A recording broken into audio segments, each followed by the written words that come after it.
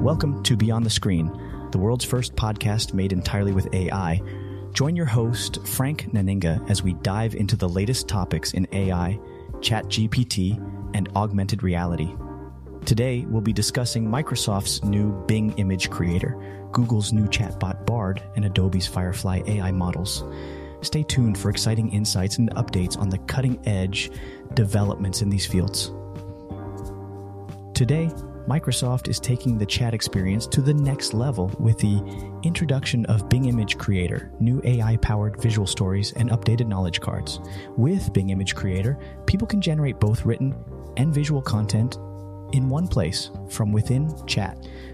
Powered by an advanced version of OpenAI's DALL-E model, Bing Image Creator enables users to create an image simply by using their own words to describe the picture they want to see. People can refine answers to complex questions, use it for entertainment or creative inspiration, or create visuals for a newsletter. Google has released early access to its ChatGPT rival, Bard, which it describes as an experiment rather than a finished product. Bard will be initially available to select users in the US and UK, with users able to join a waitlist at bard.google.com. Like OpenAI's ChatGPT and Microsoft's Bing chatbot, Bard offers users a blank text box and an invitation to ask questions about any topic. However, Google stresses that Bard is not a replacement for its search engine, but rather a complement to search. Users can collaborate with generative AI, generating writing drafts, or simply chatting. Bard's ability to provide factual information was inconsistent during tests, with the chatbot inventing incorrect information on occasions.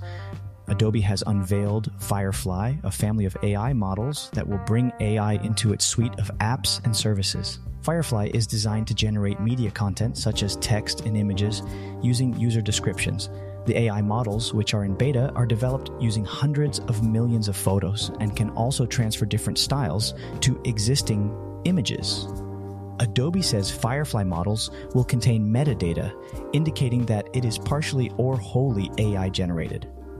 Although Adobe has yet to release its pricing, users will soon be able to use the AI models across apps such as Express, Photoshop, Illustrator, and Adobe Experience Manager. And that concludes today's episode of Beyond the Screen with your host, Frank Naninga. Thank you for tuning in and taking the time to explore the wide world of AI. Until next time, keep listening and keep exploring beyond the screen.